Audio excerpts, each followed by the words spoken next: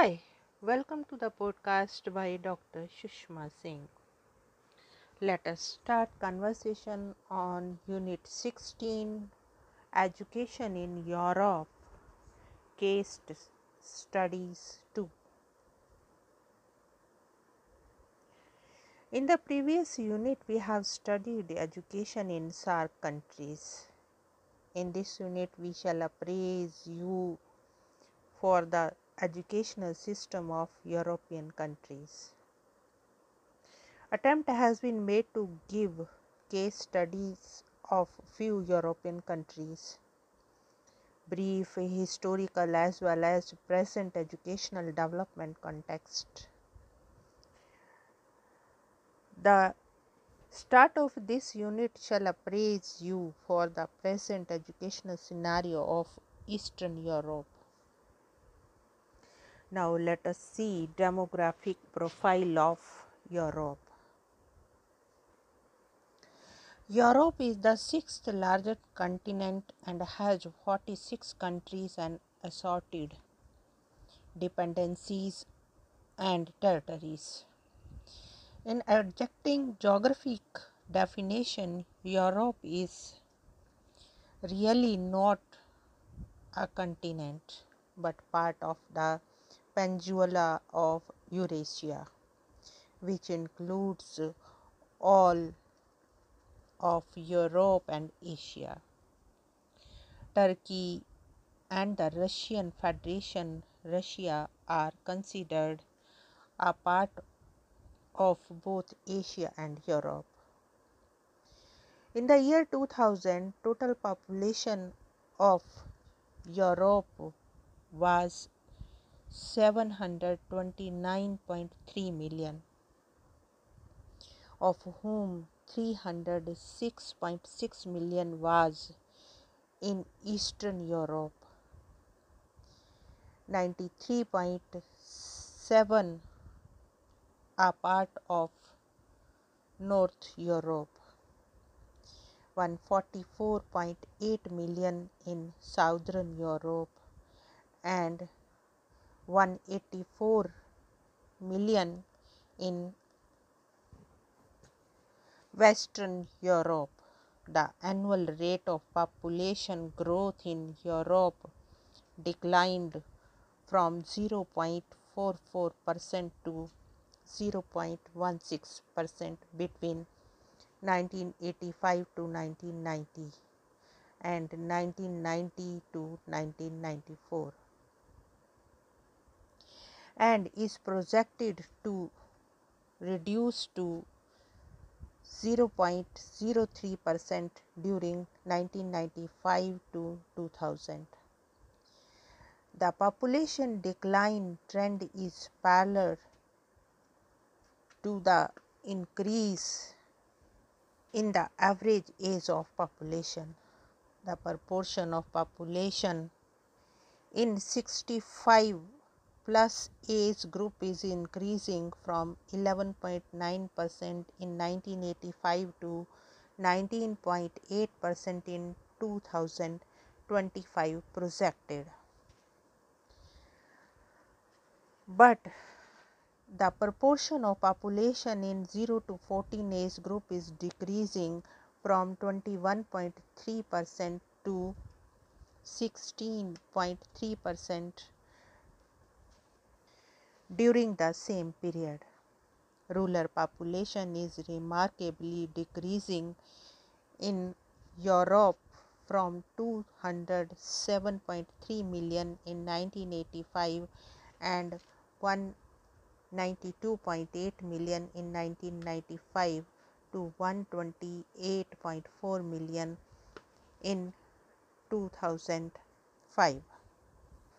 Now let us move to the next point, education in Europe, primary and secondary education. Education in Europe has both deep roots and great diversity.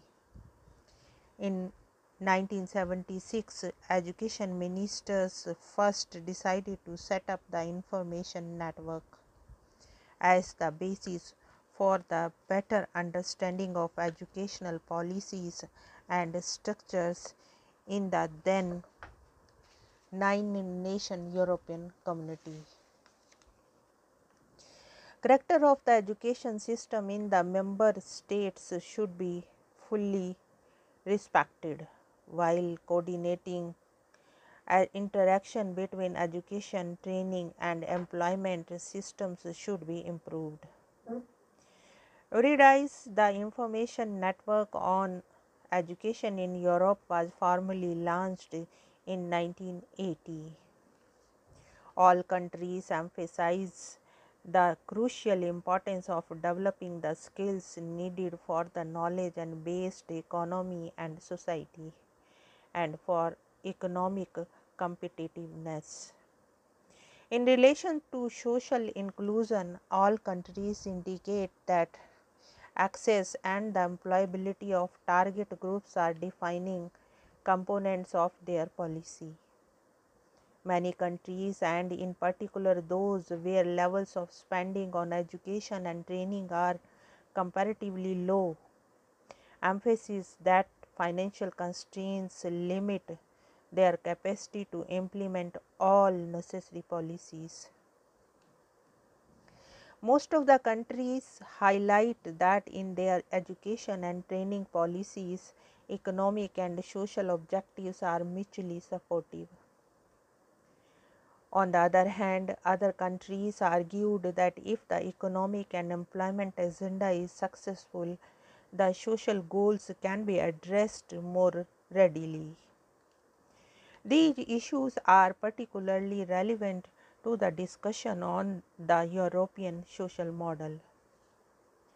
About 10% of adults in Europe aged 25 to 64 takes part in lifelong learning, representing some progress since 2000, with significant variation between countries. The need to increase participation rates in further learning remains a major challenge for Europe, particularly in the southern European countries and the new member states of European Union. Low rates are an obstacle to increasing labor force participation and are therefore costly to the economy and the society as a whole. About 16% of the young people age group 18 to 24 years leaves school early in 25 European Union countries. There was continuous improvement in recent years in reducing the share.